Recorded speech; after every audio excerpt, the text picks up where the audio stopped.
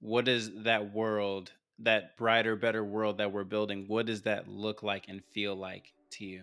Total liberation, which means that if you look at the broken world today, and if you look at all the people who are being hurt uh, by the way the world is structured today, the way we structure our political system, our economic system, our energy system, our housing system, our transportation system, our media, our education, our healthcare. Look at every facet of our life. Look at who is being harmed by it. And the ideal world that I would imagine is one where, number one, at a bare minimum, those harms all stop. Number two, that they're actually undone. So, not just do the harm stop, but the damage that's already done is undone, and the people who have been harmed are made whole. And this is not about revenge, this is not about punishing the people who've done the harm, but it is about the people who've done the harm actually compensating those who they've harmed. You could even call that a basic restorative justice principle. And finally, that all of this entire process, is actually not imposed from the top down, but is actually determined by the people on the ground who have been harmed, that they get to determine uh, the end of the harm and the way they are compensated.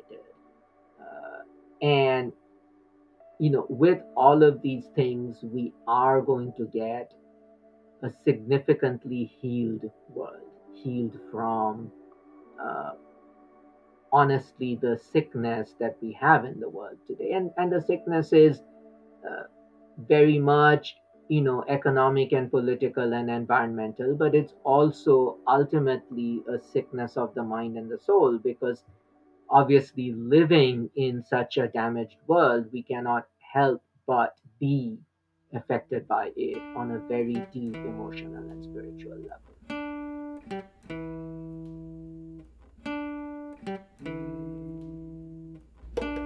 If the power's with the people, then the people must be bold. Fight to liberate the soul. While we liberate our souls, liberate the resource. Change the story that's been told. We say black warriors filled with black. Welcome to Stories from Home, Moving the Just Transition. And I'm your host, Keenan Rhodes. The world needs healing. And for us to heal the world, we need to also heal ourselves and change our way of being.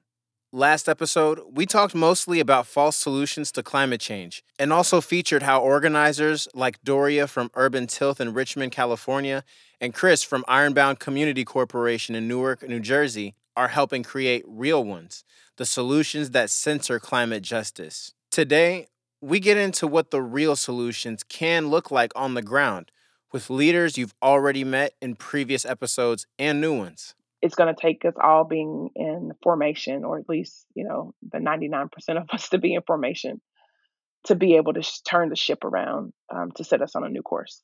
Even folks who care about climate change and recognize that it's one of the most urgent issues of today, like some of the world leaders at the UN Climate Change Conference or mainstream environmental organizations, don't understand why we not only have to focus on climate justice solutions, but to center them at the core of how we're going to weather this climate emergency. So, how do we do that? On Stories from Home, we censor people and stories because who are we solving the climate crisis for? If not for us, all of us, and all Mother Earth's creatures, and not at the expense of any one of us. And that's why organizers know we can't focus on just the science part, or just the conservation, or just the economics of carbon production. We must tackle the justice part, the unsustainability of living as we do, of treating each other the way we do, of relating to the earth the way we do, the destructive impacts of profit over people that we've gotten used to. That aha moment for Basav Sen, the climate justice project director at the Institute for Policy Studies in Washington, D.C., tragically was an environmental disaster caused by a multinational corporation. When I was a kid, a school kid living in India, The year was 1984, and there was a horrific toxic gas leak in a city called Bhopal in India, which remains to this day the worst toxic disaster in human history. Over the years, some 20,000 people have died because of long term effects from that poisoning. It's been reported since that at least 500,000 people have health issues from exposure to toxins leaked in the disaster. Over 45 tons of methyl isocyanate, MIC for short, along with other toxins, leaked into the air and were carried to surrounding communities by wind. To this day, the groundwater and soil in that area remain contaminated. The company that was responsible for it was a US multinational corporation called Union Carbide, which does not even exist anymore. It's been taken over by Dow Chemicals. But anyway, I remember as a school kid in India learning about this and being horrified on so many dimensions. And it's, opening my eyes to so many things at the same time. First of all, the inequality of the global economic and political order. The fact that this huge corporation in the world's wealthiest and most powerful country could get away with doing something like this with exactly zero consequences to itself. What did it say about the lives of the people who died? I mean, why were they devalued so much? And, very quickly, I realized it had to do with inequalities between nation states, rich countries versus poor countries. It had to do with race. It had to do with histories of colonialism as to why some parts of the world are wealthy and others are poor.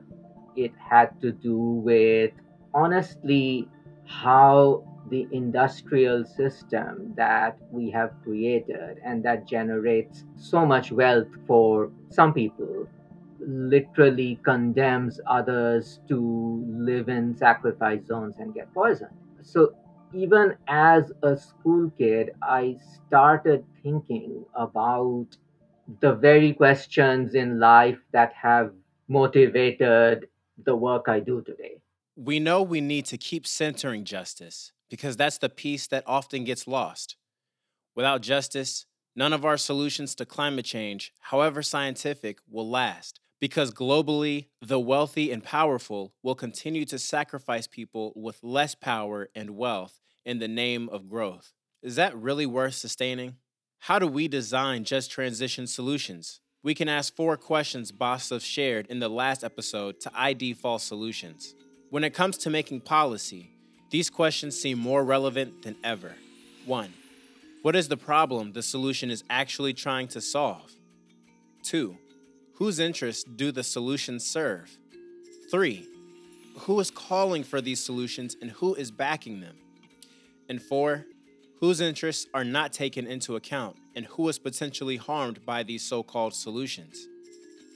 When it comes to the climate emergency we are living in today, the harm that has impacted so many of us comes from the extractive dig, burn, and dump economy. Our North Star is to fix it at the source by leaving fossil fuels in the ground. But how we do that is extremely important because we don't want to repeat the models of yesterday we've seen in oil and gas industries, which would continue to harm our communities. Frontline communities tell us we have to be creative and employ innovative ideas. I'm learning a lot of the things that we've learned and really rethinking how we see ourselves in the future. And how we see ourselves in the future is radically different, right? Like even the word resilience. People use the word resilience, and resilience means bouncing back. And for us, why would we want to bounce back to all the problems that have been imposed on us? Why would we want to bounce back to injustice? The word resilience for us is packed. It's a very difficult word to use. And so we prefer resistance, and we prefer to be thinking about what is it that we have to do with each other now, in community now? How do we change systems, create a different kind of governance? Just transition is a whole new mode of being. But let's continue. In a just solution, the solution serves everyone. Everyone benefits from restoring a healthy relationship to land and community. These solutions are created by and supported by communities that organize and make their own decisions. Whose interests do just solutions not prioritize? Corporate ones. These solutions aren't meant to cater to powerful and wealthy players who contribute and co create the extractive economy. That's why how we solve the problem is a part of the solution. A just transition to a healthier and more equitable system of living is not the destination, but it is embodied in our values and principles.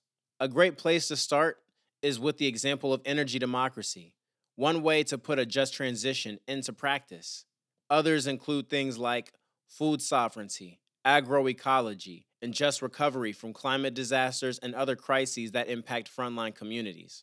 Energy democracy is a dynamic solution that many frontline communities have been developing for decades to move away from fossil fuel economies and toward local, community controlled, regenerative ones. It is the ability of communities to uh, determine what their energy system looks like in a way that actually addresses the energy needs of the community, the environmental needs of the community, including especially repairing past environmental harm, and the economic needs of the community. Energy democracy for me is simply the people having more control and more choice over how we power our communities.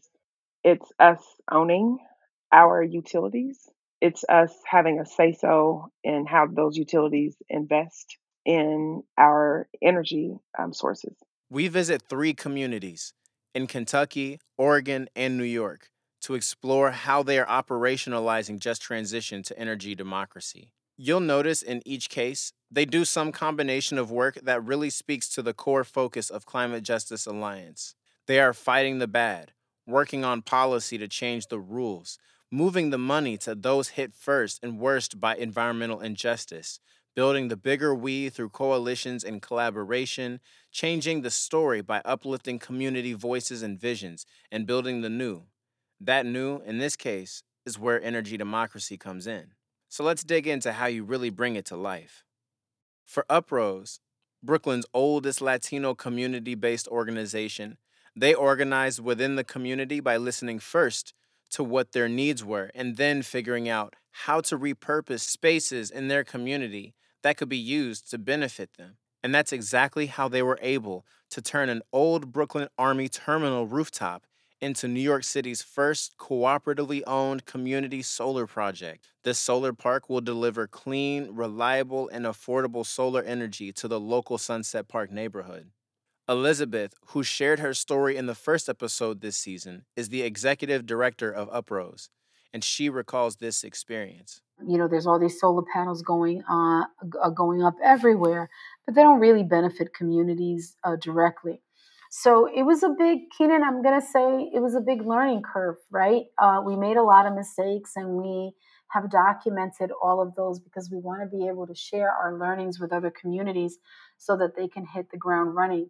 But in the beginning, it was really learning what partners should we have at the table? What are the questions that we should be asking? How do you get pre-development costs? How do these things get financed? Oh my God, all the financing is coming from people responsible for the extractive economy. How do you get non-extractive funds? Oh, maybe that's not possible, but maybe moving forward we can figure out those dollars. So many questions, and it took us about 3 years. And I can tell you honestly that we learned a lot. Summer Sandoval, who's our energy democracy coordinator, is the person who coordinates that project, and she's literally a whirling dervish when it comes to, when it comes to energy and utilities and how we do this. But it is now a model that can be replicated throughout the state. And it also shows that frontline communities, even with limited resources, are leading with solutions, and that we're literally putting infrastructure on the ground. That what we're doing isn't just aspirational, that it's actually operational. When complete, likely in 2023, It will be a 685 kilowatt solar project serving 200 community solar subscribers and small businesses who not only benefit from the clean energy, but will see savings on their monthly energy bills. But it's just one of many initiatives Uprose is working on. They have also put together a planning proposal for converting the industrial waterfront in Sunset Park, which is the home to polluting industries, into a space zoned for green industry and clean energy. And then we've got this vision for the industrial waterfront, which is called the GRID, which is about the green reindustrialization of the waterfront.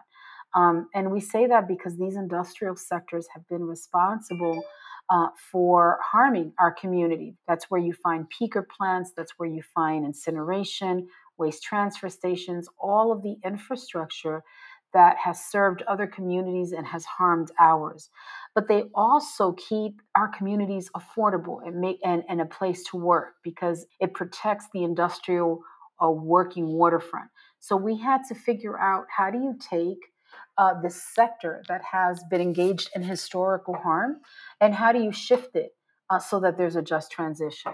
And so we've been working really hard to make recommendations, and we've been signing a bunch of MOUs to bring in an eco industrial hub and to bring in the kinds of jobs that don't harm us, but stimulate the economy, provide green jobs, don't bombard us with emissions, address climate adaptation, mitigation, and resiliency. At the same time, they have to fight the bad while building the new. This is a pretty common challenge many environmental justice communities are facing. As you create, experiment, and eventually implement real climate change solutions, you have to fight against existing polluters and new polluters who want to move in. And we did that first by fighting a developer in Sunset Park who came in with the intention of taking the industrial sector and turning it into a high end destination place for the rich. And that was a fight that took us 7 years. And people thought we would lose, but we won. Because when you organize, you win. And what the community was saying at the time when we were fighting this developer is, well, this is the developer's vision.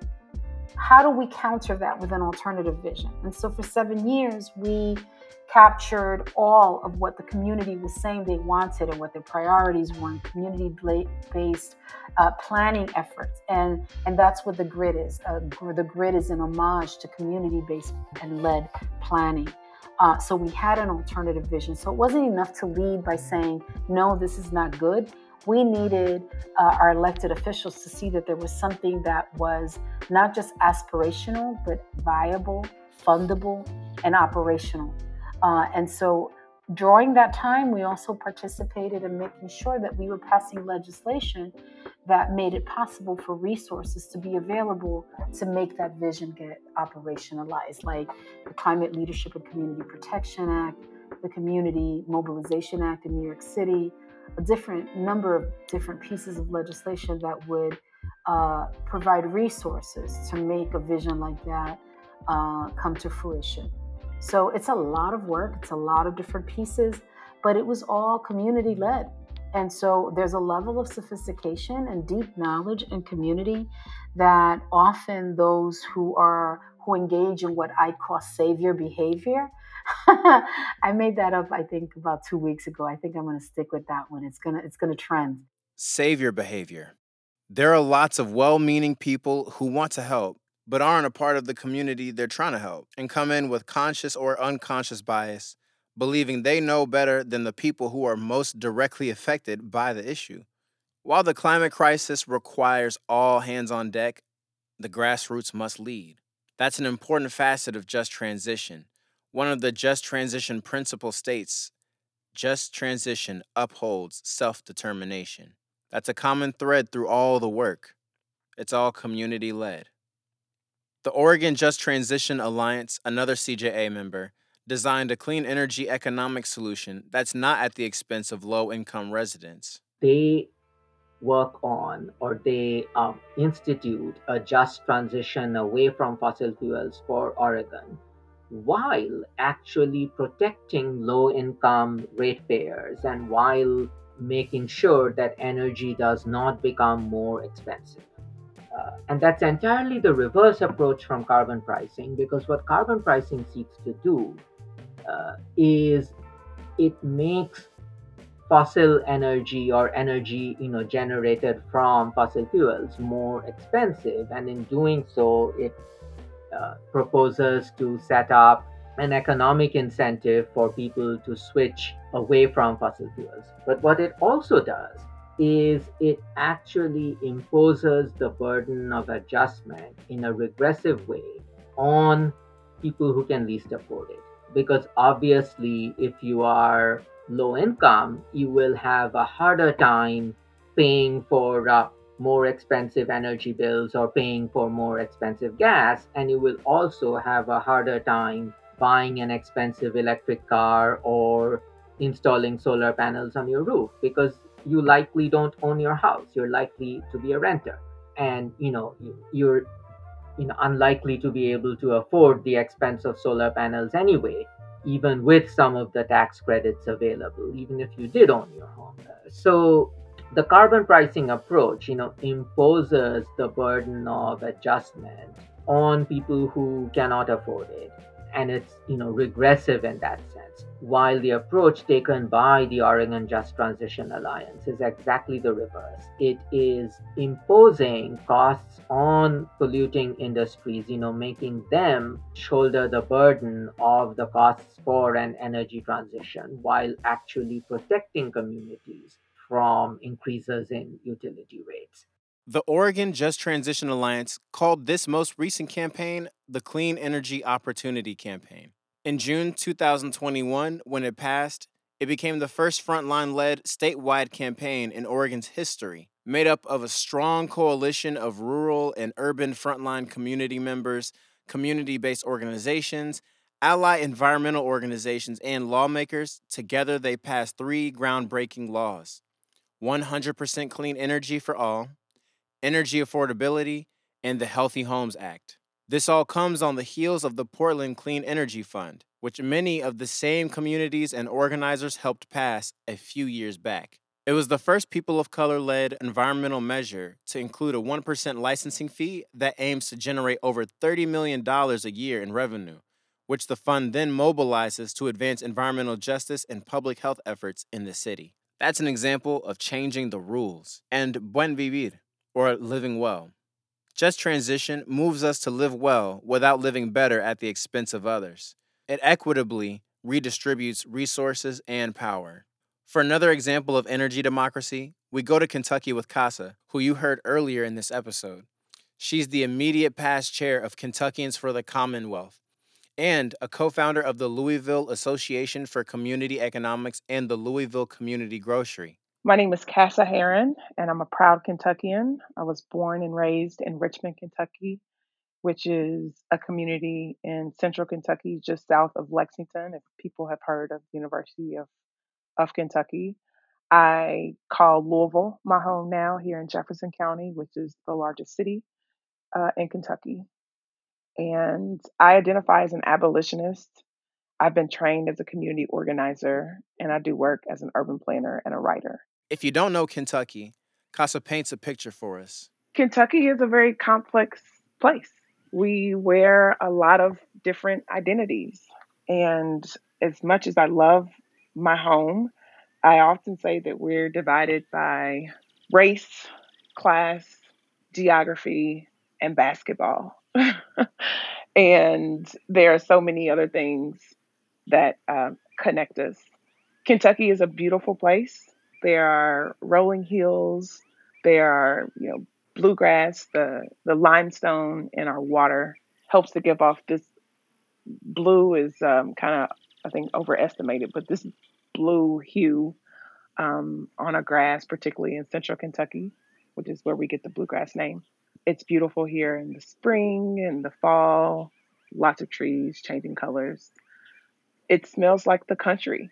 It smells like fresh air in some places. In other places, there's a stench that smells like heavy industry, and you have no clue what's in the air. The sun shines bright is a phrase that's in our state song, and that's true. You hear cicadas and you hear the ambulance. You see kids walking down the street, and you see folks that struggle with drugs throughout our communities. It's a place where people walk and bike and people drive cars and people tend to their lawns and their gardens. It's a place like many other places, and it's also a place that's a lot different. Casa started in food sovereignty, which is ownership over our food systems. She joined the Community Farm Alliance just out of college and helped pass a bill that redistributed money from a tobacco settlement to diversify its agricultural products. Historically, Kentucky has been the leading producer of tobacco. She first encountered Kentuckians for the Commonwealth when she was looking for her community. So I knew about KFTC. I didn't know the breadth of the work that KFTC was engaged in. I initially got involved with the organization largely because I wanted to talk to Louisville people about Black Kentuckians outside of the city. Again, when I came to the city, people, had bad things to say and continue to have bad things to say about rural Kentuckians. And people wanted to make me different. Well, you're a little different. And I was like, well, but I still have family in Richmond. I still have family and friends in Lexington. And so I first connected with KFTC to host a cultural sharing event where we really raised the profile and highlighted the culture of Black Kentuckians outside of the city and really helped to make those connections. That was my first entree into working with KFTC. And then in 2016 was a big change for me. There were two things that really brought me closer to working with KFTC. The first was that we ran a Democratic candidate in Allison Lundergan Grimes, who is around the same age as me. We have share the same birthday month and year in November. And she lost pretty badly to Senator Mitch McConnell, who is still our senator, who's been our senator since probably I was 6 or so.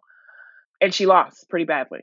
And I knew that KFTC was working on voter education and getting the vote out.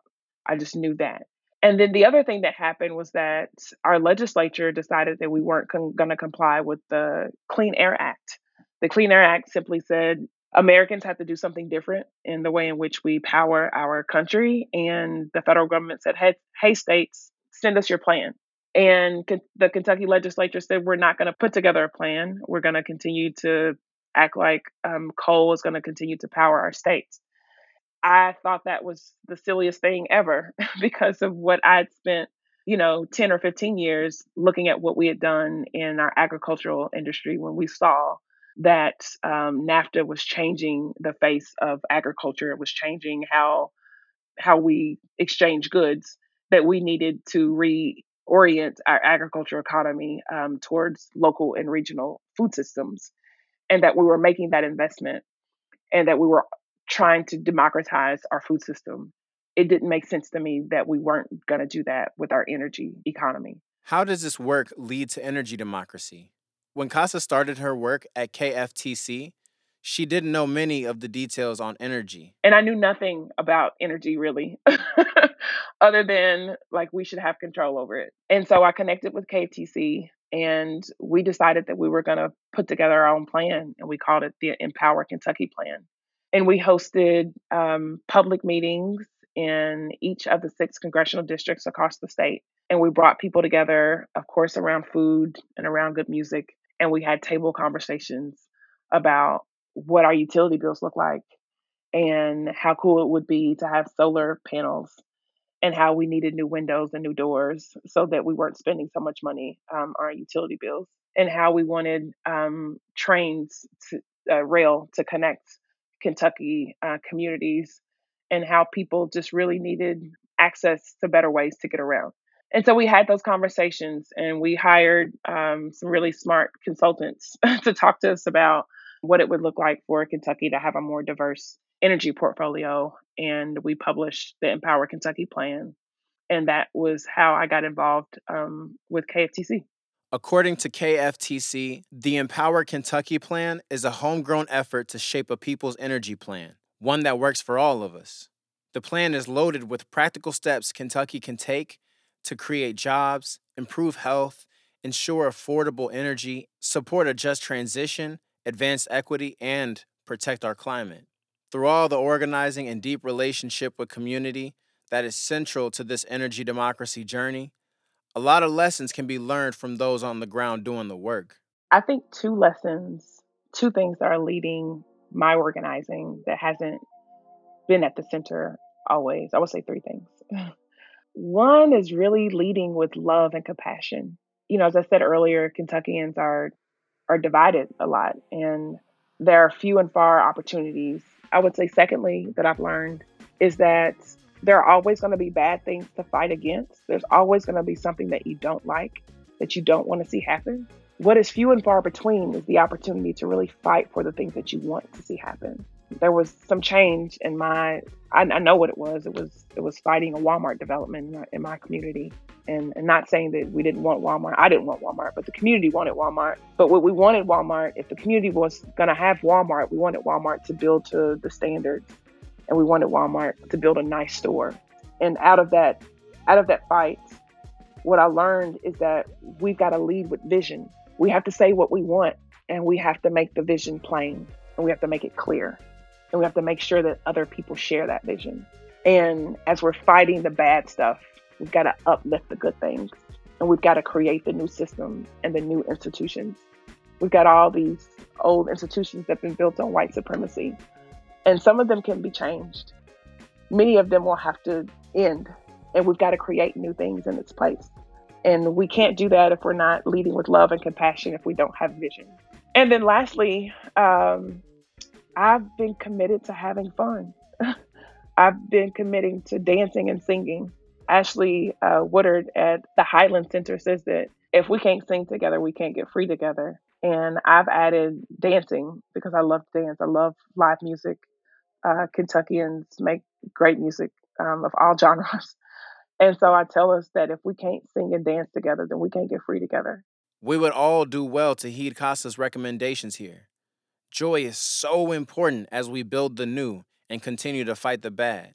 And we know there is still so much more to do, especially in the coming years. So what's ahead? I think that we are in a total transition across the world, that we're at a reset.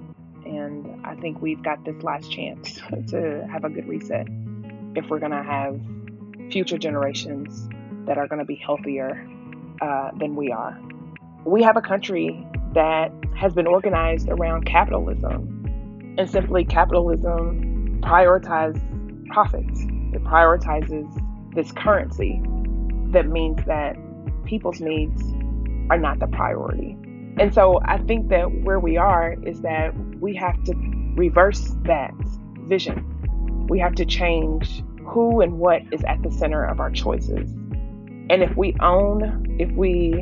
have power over, if we have control over our energy consumption and how we power our communities, that means that we're going to make choices that center our environment, that center people, and that it's not about companies making money, mostly for old white men. That has to be a realization that we share collectively across the country, so that we then put different people at the table so that we make different choices. It's going to take us all being in formation, or at least, the 99% of us to be in formation, to be able to turn the ship around, to set us on a new course. Thanks for tuning in. This is Stories from Home. Next episode, we'll talk about how we get in formation with building cultural power for climate justice through art, creativity, and storytelling in the movement.